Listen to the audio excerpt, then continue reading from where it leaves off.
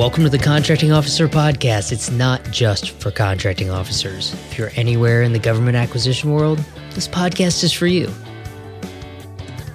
This week we're talking unsolicited proposals, and this episode is brought to you by Skyway Acquisition. Visit skywayacq.com to learn more. All right, let's get started. It's fairly common knowledge that the government encourages new and innovative ideas through the solicitations they release and things like small business innovative research topics, and now even through pitch days at some agencies where you go in and pitch ideas. Yeah, the idea is to be able to have access to innovative technology and solutions quickly, or more quickly. That's probably the way to say it. When industry has new or innovative ideas that don't fall under areas, topics that are openly published under solicitations or SBIRs or any of those techniques, industry can submit their idea as an unsolicited proposal. Unsolicited proposals, they allow these unique and innovative ideas or approaches that have been developed outside the government to make them available to the government agencies so they can meet their mission with these new and innovative technologies, ideas, et cetera. So the idea is something is happening outside the government. They want to insert it in effectively and efficiently and quickly. Before we say the words unique and innovative again, let's stop and say thanks. Thanks this week goes to Susanna Gergen. Susanna is a proposal coordinator at Business Management Research Associates, BMRA. She's in the Manassas, Virginia area. I want to thank Susanna for engaging with Amber. Amber's from our marketing team, specifically to explain how she uses our podcast episodes and how they've been, and I'm quoting here, great for providing context about the acquisition process from the contracting officer's perspective. That's exactly why we started this thing 7 years ago. So to hear that the listeners getting that value, it just makes my day. Thanks, Susanna. Back to unsolicited proposals.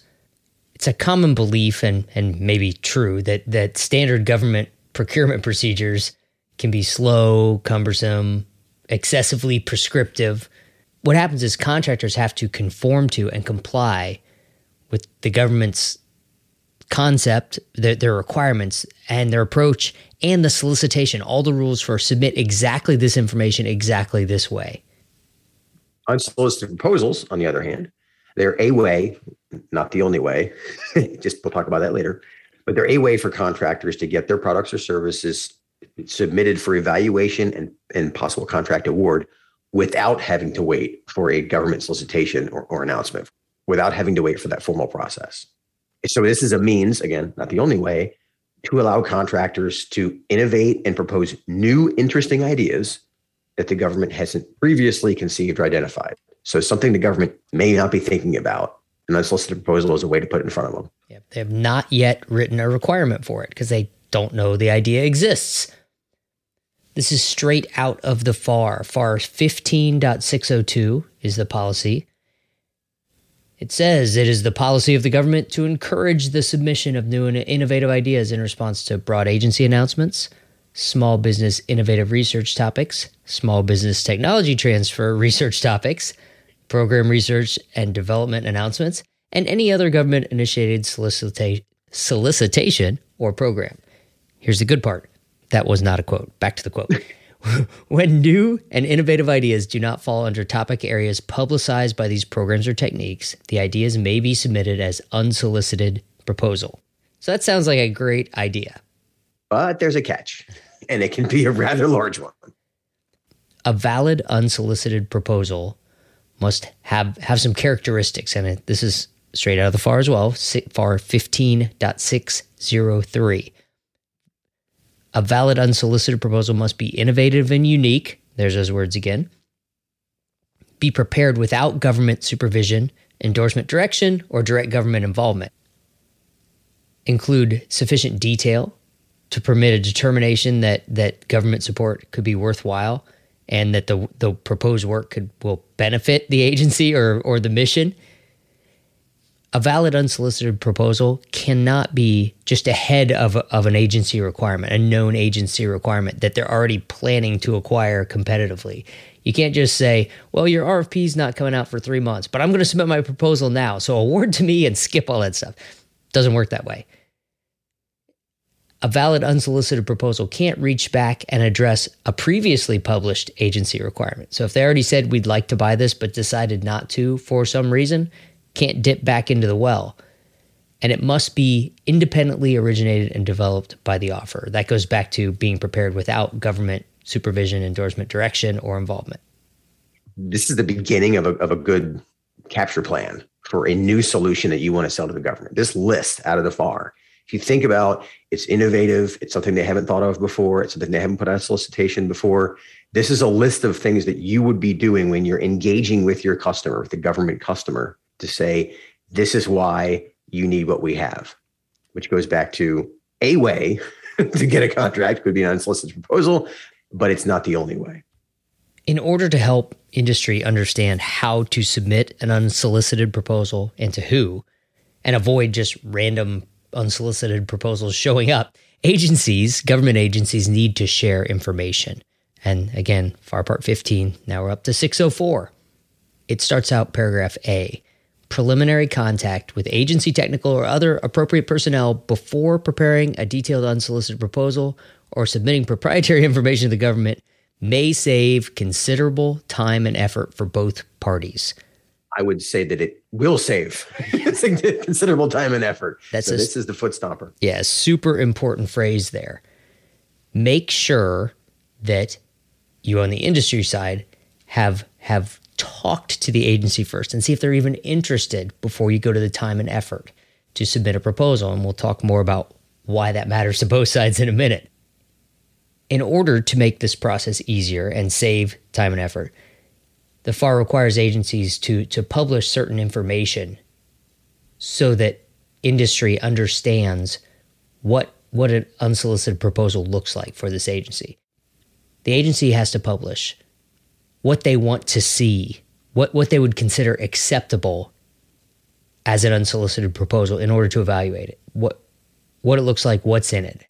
They also advise industry you have to be a responsible contractor or be able to be determined to be a responsible contractor and have no organizational conflicts of interest. So these are things that companies that don't regularly do business with the government may not understand. Next, agencies have to publish what are our other methods for getting innovative ideas. We have open a broad agency announcement. We have SBIRs coming up. We have these other programs that are already out there that you could submit this to and we could award so that it's not unsolicited. It's actually in response to those solicitations. Government agencies have to publish their points of contact for these types of things, like put the names and email addresses out there, put them on the website so that you know how to get in touch with the right people. It's hard to talk to people about your idea if you don't know who to call. You can't just dial 1-800 Air Force and find the right person, right? It doesn't work that way.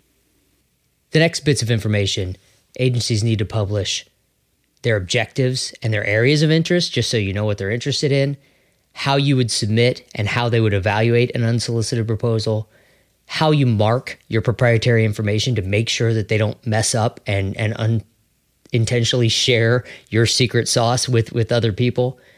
And of course, agencies should always remind offerers or submitters of unsolicited proposals that only a contracting officer has the authority to bind the government. And that's something, again, a company that has an innovative idea that isn't used to dealing with the government may not be clear on. If you, valued industry partner, decide to submit an unsolicited proposal, you sound like an advertiser. Yeah, the government has to justify awarding it. They can't just say, this is great, we'll do it. So 15607, we're scrolling through 15.6. This is the criteria for acceptance and negotiation of an unsolicited proposal. And there's two big bullets here. The first one talks about a favorable evaluation does not in itself justify awarding a contract without competing it. Even if you've got a good evaluation, the government still has to ask, is this available without restriction from somebody else? Are you really the only one that can do this? Does this look like something we've competed before? Does it relate to our mission? Are you sending us something that's not even related to what we do? And does it demonstrate an innovative and unique method? There that is again, right? And if it doesn't, we're going to send it back to you. Or is the proposal just not very good? All of those things they have to consider. Right. The second big element of 15607 is paragraph B.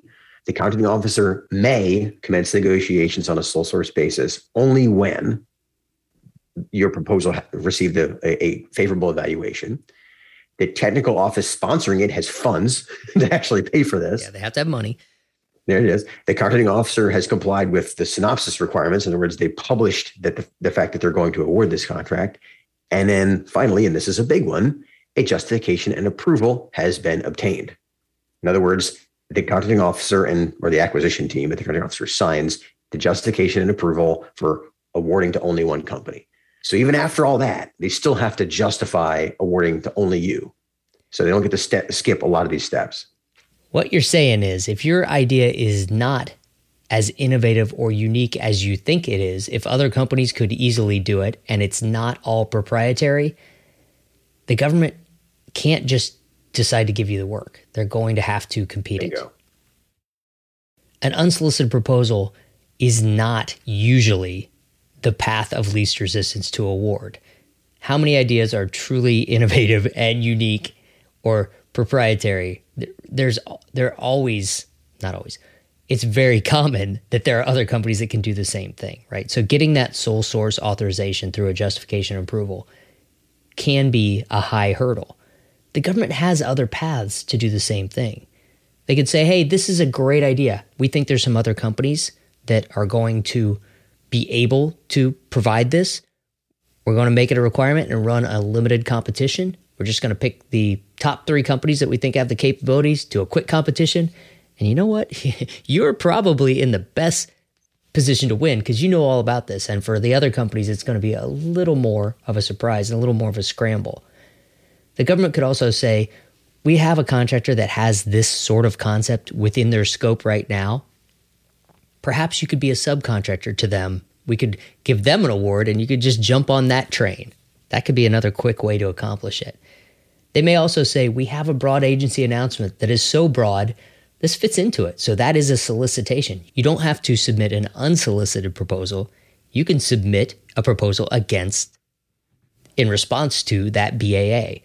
There are a lot of paths that might be easier than running through the gauntlet of issuing of justifying a sole source award as a result of your unsolicited proposal. As you might guess, the unsolicited proposal process, it sort of short circuits the acquisition time zones. You go through them, but not quite in the same way. You go through them very quickly. The biggest issue is that you're not waiting for the government to have the requirement. If it's truly an unsolicited idea, you're establishing a requirement. And then that's the requirement zone. And then the market research zone is where the government comes up with a strategy to award to you, which could be the unsolicited proposal, but it could be those other ones you just mentioned, through a BAA or through adding you to an existing vehicle or some other approach. But this is a rapid ascension through the acquisition time zones. Now, if you're not familiar with the acquisition time zones, we cover those in episode number 3.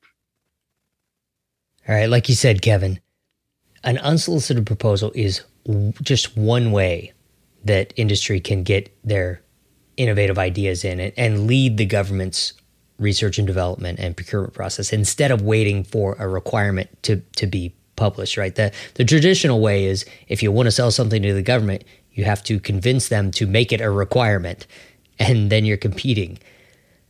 We also said this may not be the path of least resistance. So tell me, as a government contracting officer or a government acquisition office employee, how does some government folks view unsolicited proposals? It's a what do you call it? Fighting words. it creates extra work. It is a specific phrase that will catch my ear. I actually provided training to one of our customers about this idea. And in the commercial space, doing an unsolicited proposal doesn't have a trail of work behind it. In the government space, it does. It has its own section in FAR Part 15, after all. as a contracting officer, a couple of the commands I worked in, we call it the freak file, where we had like these random ideas that would come in. They came in through unsolicited proposals. We'd never heard of the person. They had this great, in some cases, it was a really out there idea. And so to me, unsolicited proposals, it is not only not the path of least resistance, it can be the path of most resistance. And it could also slow down the overall engagement with the customer, because when you show a contracting officer, hey, let's just award this through an unsolicited proposal, they may push back on you. I did, because I thought, wow, unless it's really innovative, you're adding different steps. Yeah, let me tell you how it played out with me. One example, contractor comes in, pitches an incredible concept, great idea. This could happen, and says, we want to submit an unsolicited proposal and you can award to a sole source. The problem was it wasn't a proprietary approach. There are a lot of companies that could do the same thing and had talked about similar ideas with the program offices, right? It was just one way to accomplish the mission.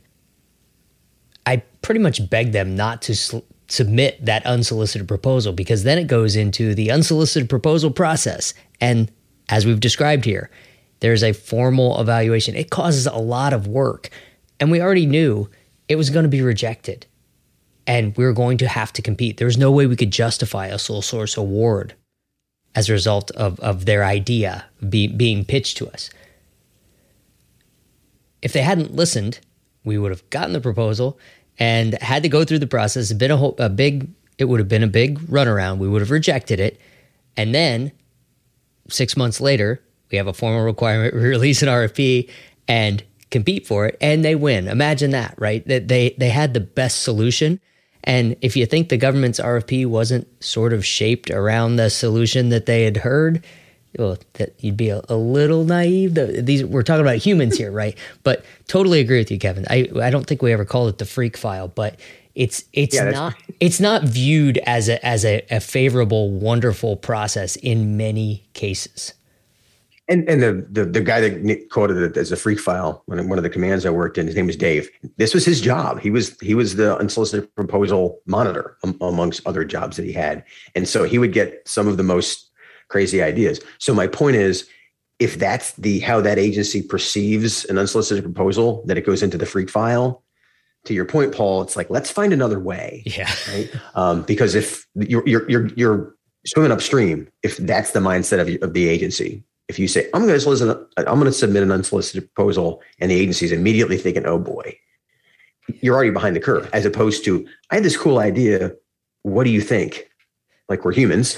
And like you said, you shape a requirement that shows up later. That's a more effective strategy. Dave must have made his boss mad at some point if he got the additional duty as the keeper of the freak file. I don't think he kept it long because he was so harsh with them. All right. Industry folks, this is important to understand. If your idea is not tied to a current requirement, you can go the unsolicited proposal route, but it might be easier to shape and win a contract award by getting that requirement in the government's mind in a way that you are uniquely positioned to win when they run an abbreviated competition, hopefully abbreviated competition. Remember, they still have to justify that you are the only source capable of doing this. In episode 222, we talked about the technical versus the business sale. Technical sale is the customer wants your solution. Okay, so in this case, your unsolicited proposal, you think the customer wants your solution. An unsolicited proposal is a way to get to the contract. That's the business sale, right? But there are other ways. And so make sure you know your other options before you jump on the unsolicited proposal approach. Because the phrase unsolicited proposal means something official to government folks. We've been talking about that a lot. It is likely that you will not be viewed favorably if you submit an unsolicited proposal, especially if you didn't talk to anybody about it ahead of time. Right. Yeah. Get your customer's consent before writing a big proposal or submitting a big unsolicited proposal. Again, the government can't officially endorse or direct you to submit an unsolicited proposal, and they can't have direct involvement in it. But you can get a little wink nod that this might be a good idea or a bad idea before you do it. Remember, you're creating a lot of work for government folks who are human beings. They may not be happy if they have to do a lot of work just to reject your unsolicited proposal. And next time you come in or submit on a competition where there's a requirement in place, humans tend to remember these things, right? It's all about creating the impression of what kind of contractor, what kind of industry partner do you want to be for that agency? And a key concept I just realized as we're talking through this is if you don't know who at the agency you should bring up this idea of the unsolicited proposal, that's an indicator that you're just going to throw it at them and it's going to end up in the freak file. Yeah. Because they've never heard of you. They have no idea why they should care. And unless you wrote the most compelling story in your proposal, it's just going to go into a file and get little attention. One fear I've heard from industry folks about submitting an unsolicited proposal or even talking to government folks before you submit an unsolicited proposal is that the government will just take your idea, make it a requirement, and run a competition. Give your secrets away, your secret ideas away, and run a competition and give it to somebody else. The FAR actually prohibits that. Back to FAR 15.608 prohibitions. Government personnel should not use any data, concept, idea, or other part of an unsolicited proposal as the basis or part of the basis for a solicitation or negotiations with any other firm, unless the offerer, the one who submitted the unsolicited proposal, is notified of and agrees to the intended use. However, this prohibition does not preclude using any data, concept, or idea in the proposal that is also available from another source without restriction. So that goes back to, if your idea is truly innovative and unique, the government should be able to make a determination that you are the only source capable of providing this. If what you're talking about, that the idea is out in the wild somewhere, then the government can just turn it around. Again, I believe it's a great idea to talk to the government openly about your ideas and get your concepts built heavily into the requirements in the acquisition strategy. You may have a better chance of a contract award ultimately than you have of getting a sole source justification approved. To me, this 15.608 is the one scenario under which an unsolicited proposal might make sense. And it's if your idea is so innovative and you want to make sure that the government is not able to run a solicitation, you don't want to compete with anybody else for it, you got to protect your IP at all costs. Okay, maybe. But there are other ways to do that, right? So, but read 15.608, and if that's you, okay, then maybe an unsolicited proposal applies. But to your point, Paul, this is low probability at most. Your concept better truly be proprietary. It's really easy to put a proprietary legend on your charts or on your white paper or whatever and say, oh, this is all secret. This is our proprietary idea. The government can do research and in a lot of cases can find very, very similar concepts already out there that aren't proprietary.